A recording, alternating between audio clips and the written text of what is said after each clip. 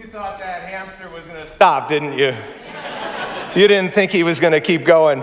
How many of you thought the hamster was going to stop? Better question, how many of you feel like that hamster? Can I see a show of hands at all the campuses? Well, I wonder if you feel like that, like you're running frantically but never quite arriving, never getting to your destination. Every once in a while you stop and you ask yourself, what am I chasing after exactly? Where am I headed? And the fact is, many of us are busy people, right? Like, this is a busy part of the country. And it's not a bad thing to be busy, to be moving fast. But we are easily caught up in this unhealthy cycle, aren't we, of chasing after things. Things that we think are going to make us happy once we get them. Maybe you're young and you're chasing after that perfect relationship. That guy or that girl that once you catch them, your life will be full of purpose and meaning and happiness and joy. Maybe you're chasing after the ideal career path. And that's not a bad thing either, but maybe you're looking for it to fill something deep inside of you or give you a reason to wake up in the morning, a sense of purpose and direction. Maybe you're chasing after that perfect body. Maybe you're chasing after the right opportunities for your kids, getting them into the right schools, into the right sports clubs, into the right social circles, so that you can get them on the chase as well, that they might, like you, make their way through life chasing after things like money and success and power and recognition, security and freedom. As I've been talking about this, someone once said to me, I feel like I'm running fast on a treadmill. But it's not just that I'm running fast on one treadmill. It's like there are 12 treadmills in front of me. And they're all heading in different directions. And we're told that we better get on each one of them or we're going to miss out on something important. Something important for me or my family or people that I care about. And we find ourselves feeling very torn apart. And at the end of the day, we wonder whether all of our chasing is actually going to lead us to the satisfaction that we're hoping for. Now, to be sure, there are some who seem to make it, right? There are people who seem to have enough grit and determination, enough luck or financial resource, enough energy and sustainability, enough people around them to help them sustain all of it. But I would suggest, for most of us, we find this chase wearying. I would suggest also that we are at a moment of existential crisis in our society. A time when an increasing number of people are finding themselves deeply unsettled in their spirit, and they don't quite know why. Wondering if there's any purpose in this life, wondering if it's really worth the chase. We're actually living during a time when anxiety is rising at an alarming rate in the life of our young people, our kids even, and our teenagers and young adults. Someone once dubbed our country the United States of anxiety. The rash of prominent people in our world who are recently taken their own lives, people who seem to have everything that we might chase after, leaves us all wondering if our running will bring us the kind of satisfaction that we're hoping it might. And we often feel it ourselves. When we get the thing that we're after, sometimes we find ourselves dissatisfied.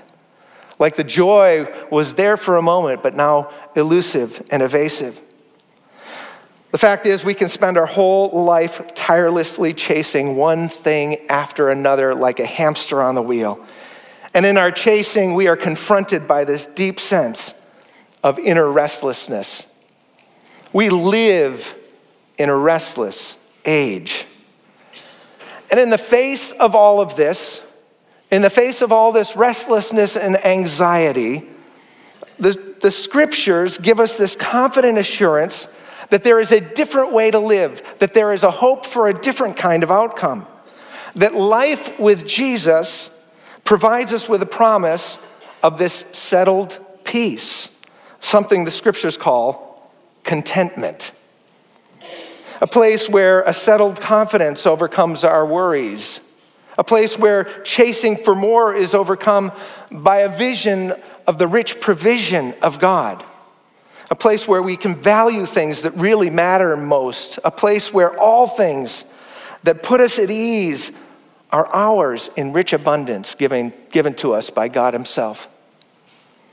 We hear it in the voice of Jesus. Here is an ordinary preacher who steps into a crowd of ordinary people, and he speaks with unusual power and authority so many years ago. And he offers these amazing words of invitation. Hear if they don't resonate with you. He says, "Come to me, all who are weary and burdened. I will give you rest.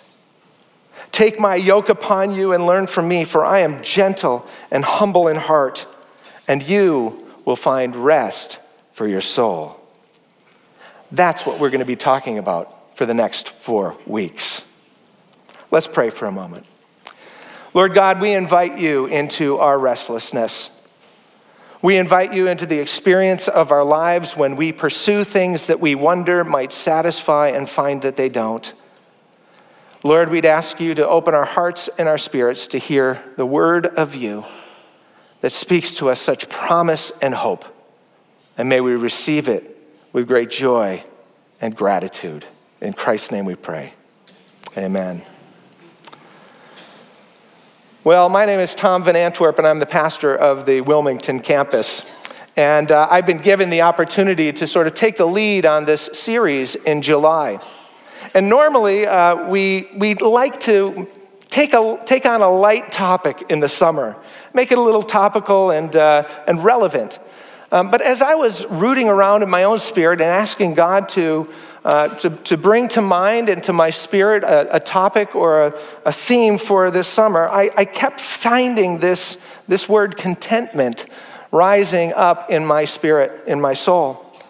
And I began to float this theme with some of the other folks here on staff at Grace. And I found it interesting because everyone resonated well with contentment. Who wouldn't, right? Like, who doesn't want contentment? But they felt that maybe the word contentment wasn't compelling enough for people. There was some concern about the perception that the word being content is what you do when you try hard and you can't get what you want, and so you lower your expectations and settle for second best, right? Consider this sentence. He'd been working hard to find a job in the tech industry. But after a while, he found himself content working at the dollar store, living in his parents' basement. Now, that's not the kind of content we're getting after here. Contentment isn't a settling for less. Contentment is actually leaning into the very thing that will bring us the greatest satisfaction of our spirit. In a recently published book on contentment, a pastor by the name of Eric Raymond, he's actually a New Englander and just starting a new ministry, a new pastorate in Watertown. He gives this wonderful definition of contentment in his book, one that I've taken and that we'll use as a working definition during this series. He says this about contentment. He says, contentment is the inward, gracious, quiet spirit that joyfully rests in the providence of God. Let me read that again. Contentment is the inward, gracious, quiet spirit that joyfully rests in the providence of God. And the providence of God is simply another way of saying God's good and ongoing care over the world that he made and loves. Contentment is resting in that. I wonder if you've ever witnessed a person who lives with this kind of contentment sort of deeply embedded in the operating system of their life. Especially these days, it is striking, deeply striking in its beauty and goodness. One time I was sitting with my dad on his porch in upstate New York, and I'd been thinking about the kinds of anxieties that sometimes arise in my own spirit. I was approaching midlife and knowing that there's still a lot of life ahead of me, but knowing that there's quite a bit in the rearview mirror as well. Of course, there are a lot of doors left to open, but as anyone who is making their way through life, they know that they pass by a number of doors that they'll never probably revisit, that are probably sealed pretty tightly shut. I wondered how all these things get sorted out in the spirit of a person who's lived a few decades longer than I had. When we were sitting there on the back porch early one morning looking into the field, I said to him, "Dad, does it ever make you anxious to think about the fact that each day you live is a larger percentage of the rest of your life than the day that you just lived prior?" Now I thought, as the words came out of my mouth, what kind of question is that for a son to ask his father? And then I thought, that's true about every single one of us. And I knew my dad well enough to know that he wasn't going to be unsettled by that question. But I wanted to know how he was feeling about the days ahead. I wanted to know if he was restless about missing out on things in his life. I wanted to know if he struggled wanting more, if he felt robbed of opportunities or anxious about the future. And I think the reason I was asking him was because with my dad, these are safe questions to ask. My dad responded almost immediately with this transparent honesty. He said, "Thomas, I never get anxious about these things." He calls me Thomas when we have these dad talks. He said, "God has been good to me all of my life. He's given me your mother, a wonderful family, friends, work to do, a home to live in, and he's walked with me every step along the way." Now, my dad's life hasn't been a simple one. He's a guidance counselor. My mom was a second grade teacher. They had 5 kids. My dad lost his mom to cancer when I was very, very young. Later, his dad to a massive heart attack. He found him in the house next door. And then as time went on with a house full of teenagers, he and my mom welcomed my grandparents, my mom's parents, into our home during the years of decline for my granddad, who passed away in our home. And then it was another 25 years of care for my grandmother, who died at the age of 93, well into many of the early years of my parents' retirement. Now, all of these experiences could make one consider all the things that might have been, that could have been, all the missed opportunities, and cause them to focus on the hardships and the losses, the long, wearying years of care. But my dad is a person who's come to know contentment. This inward, gracious, quiet spirit that joyfully rests in the providence of God. Here's the thing. Contentment is not a life of resignation. Contentment is a beautiful life of resolution. I've seen it lived out in my dad's life. There is nothing passive about contentment. It is a chosen life of resolve. And it's a resolve towards 2 things. It's a resolve that leans deeply into the person of God. And it's a resolve that resists defiantly things that lure us away from what is best in life. Now, by the end of the series, we're going to get to what it means to lean deeply into the person of God. But as we begin, I'd like us for a moment to raise the flag that calls us to form a movement of resistance against the things that take us away. It's a resistance movement of the heart that I'm talking about this morning. St. Augustine, one of the world's most prolific theologians, writers, philosophers, lived in the 5th century. And he spent much of his life thinking about why most people are bereft of contentment and bereft of joy.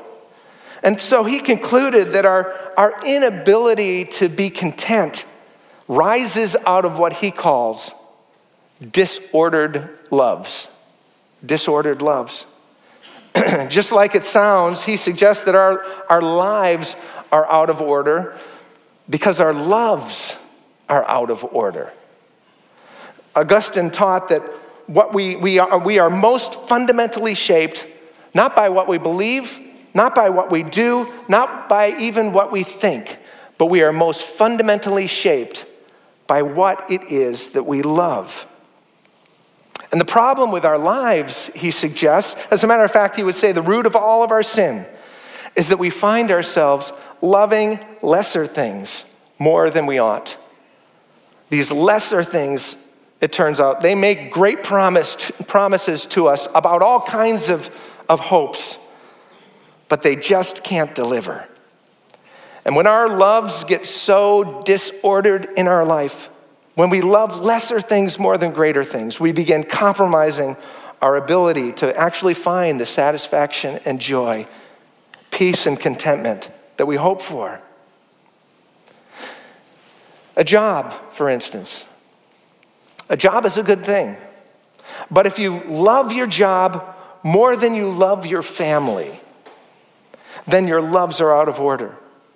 And you might just ruin your family pursuing your job.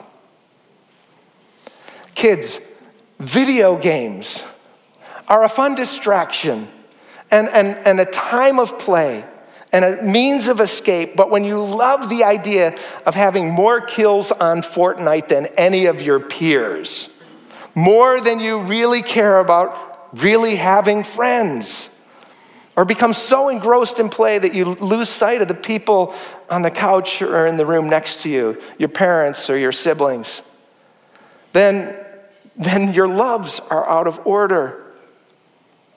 And you might just lose the people you love in the process. Guys, a healthy body is a very good thing. But when your love for a perfect shape or a perfect figure or a fitness goal becomes an obsession, then it makes you feel bad about yourself. It hinders your relationship with others, and it keeps you thinking about yourself too much. It's a disordered love. Now, it wasn't that Augustine thought that all of these things were bad. He actually said, no, these things are good in life. I don't know about Fortnite. He didn't either, but maybe entertainment and enjoyment. But he said, all these are worthy of being loved. Work and relationships, sex and security, shelter, possessions, recognition, all of these things are gifts from God and worthy of our appreciation. But he is convinced that our heart's love has a right order. And when we love less important things more than more important things, our lives get spinning out of control. This is the source, I believe, of our angst, our anxiety, our restlessness. Now notice this, that when Jesus offers us this hope for rest, he links it to this idea that there's a requirement that we learn from him in order to get there. He says, take my yoke upon you, and learn from me. And taking our yoke upon Jesus means that we look to him for guidance. We look to him to teach us. We look to him to show us the way. We are the learners. We humble ourselves. And what are the things primarily that Jesus teaches all throughout the New Testament? His two greatest commandments, the things that he boils everything down to, are this: love the Lord your God with all your heart, with all your soul, with all your mind, with all your strength, and love your neighbor as yourself. His greatest commands are all about ordering our loves rightly, properly. Because the disorder of our lives is caused by the disorder of our loves. And the world we live in these days is perfectly set up to mess this all up, to fuel our disorder. Let me show you a quick recipe for what disordered loving and disordered living would look like. All right, here's the recipe for disordered loving and disordered living. Number one, show us all the potential objects of our affection. Put them on display for us. Like, create this system where we can see everything in the world that we might possibly love. Every possession that we could own, every beautiful place where we could visit, every moment of happiness that we might strive for. And of course, you know where that happens. It's in the broad landscape of loves that are opened up before us in the palm of our hand on that little device or on the screens that we look at home. Constantly showing you everything. Perfect cars, happy people, ideal bodies, everyone's accomplishments.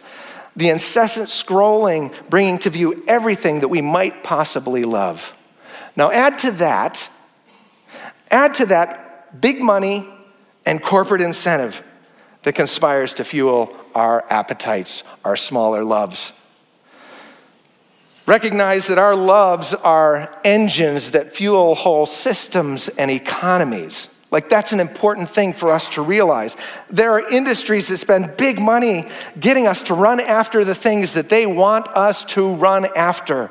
And I guarantee you the things that they want us to run after are not top loves, they're lower loves. They're not top things, they're lesser things. We've got an education industry, billions of dollars, health industry, food industry, hospitality industry, all begging and paying good money for our eyes to look at them and for our hearts to long after the things they're saying. On and on it goes. Big money, big industry is working overtime to fuel our wants, our hopes, our dreams. And they do a pretty good job. And in the meantime, we wonder if our loves are getting disordered. Finally, push hard this narrative that we can know we deserve to have it all. That is a potent combination, folks. I believe the system is stacked against us. And I think it's killing our ability to find contentment. And we wonder why. It's because we're chasing after lesser loves, and we're finding ourselves extremely weary in the process, and at our worst, hopeless. The prophet Jeremiah puts our trouble this way. In speaking to the people of Israel, he said, "My people have committed two sins. They have forsaken me, the spring of living water, and they have dug their own cisterns, broken cisterns that cannot hold water." And here we are standing above these broken cisterns, these deep wells, and we're throwing all kinds of things into them, desperately trying to find some satisfaction in our spirits, throwing all kinds of things in to plug the hole. And we've got this complicit system that keeps handing us things that they promise will do it. This one is the next thing that will plug it. And yet we find ourselves empty. What is going on? Over the years, I've grown to appreciate dystopian literature. These novels that show us a future where the world is falling apart. Whether it's back in the 50s with Fahrenheit 451 or George Orwell's 1984, or more recently, The Hunger Games or Ready Player One. These stories are stories of systems that are set up and masses of people who are caught up in them, blindly following along, capitulating to the authority that is leading them and has established this such a complete and thorough and comprehensive system. Most people don't even realize the way in which this thing has got them under its control. Of course, until someone opens their eyes or has their eyes open and sees it all for what it really is, and finally refuses to play their part in the whole game. Someone who starts to name things for what they are. Like, this is Winston Smith, or Guy Montag, or Katniss Everdeen, or Wade Owen Watts. And all of a sudden, it's as if they pull back the veil on reality and they start showing it to people around them. And this brave protagonist becomes part of a movement of resistance that begins small but grows, helping people to wake up to the forces around them and to fight back against the system that's holding them slave. Contentment isn't a life of resignation. Contentment is a beautiful life of resolution, one that resists defiantly those things that conspire to disorder our loves. Because there are always going to be lesser loves that are clamoring for our fullest attention. And many loves call us in many directions, and many voices are hoping that our eyes get turned in their direction. But folks, we can have the say. We are the people who have the responsibility to make important decisions. Listen, important decisions about how we allow our loves to be shaped. No one's going to do that for you. I would suggest we need to form a resistance movement that begins in our hearts, where our fists rise in defiance, saying no to all the appeals that are being made on our affections. Now, I'm not suggesting that contentment simply comes from saying no to something. As we talk about all the time, no simply frees us up to say yes to something even greater. And as I said, we'll get to that later in the series, but I wanted to raise the flag of resistance in week 1 to get our attention. Because I so believe that much of our trouble is fueled by the ubiquitous nature of like this device in our hand and the screens on the walls and the industries that fuel us. I thought that I'd give you a few suggestions about where you might begin in this resistance movement this summer. And I'm going to use some technology metaphors, a couple of these suggestions anyway. The first suggestion, click unsubscribe. Click unsubscribe. You know what I mean when I say that. Stop letting a parade of advertisers who know how to fuel your disordered loves get so close to your personal space that they have your ear and your attention every time you open that device. Click unsubscribe. In the old days, I used to say, throw the catalogs out before they get into the house. Because once they're in, they're in. You don't need to know what the flash sale at your favorite clothing store is every single day. Click unsubscribe. You don't need to scroll through a series of 100 or 1,000 pictures of the perfect eyebrow. I didn't know this was a thing until I had girls in my house. The perfect lip color. Click unsubscribe. You don't need to know about the latest model or the newest toy or the biggest house. Click unsubscribe. Figure out what is fueling your disordered love and unsubscribe from it. Silence its voice. Shut it out. It is the ultimate act of resistance. Number 2, power down. Unplug and give yourself time to reflect. We have lost the art of thinking about our lives in this world. And I would suggest that we need to pull the plug entirely from the clamoring noise of all kinds of things from time to time. Stop watching TV. Stop listening to the radio. Stop flipping through Facebook. Turn your devices off entirely for a season. Now, the summertime is a wonderful time to change up the pace a bit, to stop an old habit and to start something new. Maybe many of you will find yourselves varying your habits anyway. You find yourself at a lake or sitting by the ocean or outside by the pool. You often have a few more moments to think, to reflect, to consider. Can I suggest you give yourself some time somewhere every single week where you unplug and reflect? Pull out a notebook. Grab a scrap of paper, or even just a quieted mind. And ask yourself a few pointed questions. Questions like this. Think about the things that are driving your life in a frenzied place. What is it that when you get anxious is making you anxious? It's probably a clue to something deeper. Is there a disordered love in that? Are there more important things in life that you should be loving more, that you find yourself apathetic about? Maybe there's a disordered love in there. Are there steps that you could take to order these things more properly? So unsubscribe, unplug. And then number 3 has nothing at all to do with technology. worship deeply. Worship deeply. Now, this one might surprise you as something that I consider a move of resistance in our world, but it absolutely is. Worshiping is an essential practice for reordering our disordered lives. Weekly worship allows us to sing and have our spirits filled with messages that are subversive to systems of this world, with messages that call us to reorder the things in our lives that are out of whack.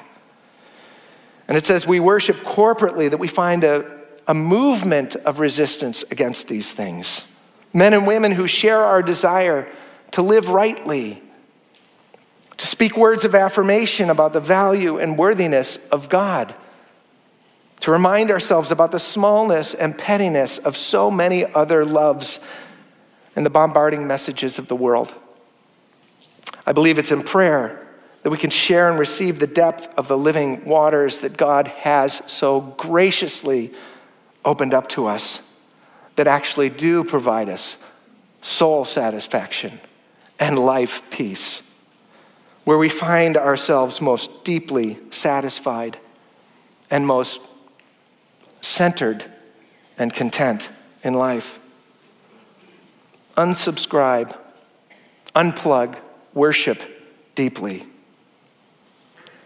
Let's live the resistance, vive la résistance, as we live as followers of Jesus. Let's pray. Lord God, we thank you for your overwhelming invitation to come to you, those of us who are weary and heavy burdened, that we can find rest, that we can take on ourselves, your yoke, and learn from you, for you are humble and gentle of heart and spirit. And when we do so, we can find amazing rest for our souls, the deep joy for which we've been made, and the love that you have for us. In Jesus' name we pray. Amen.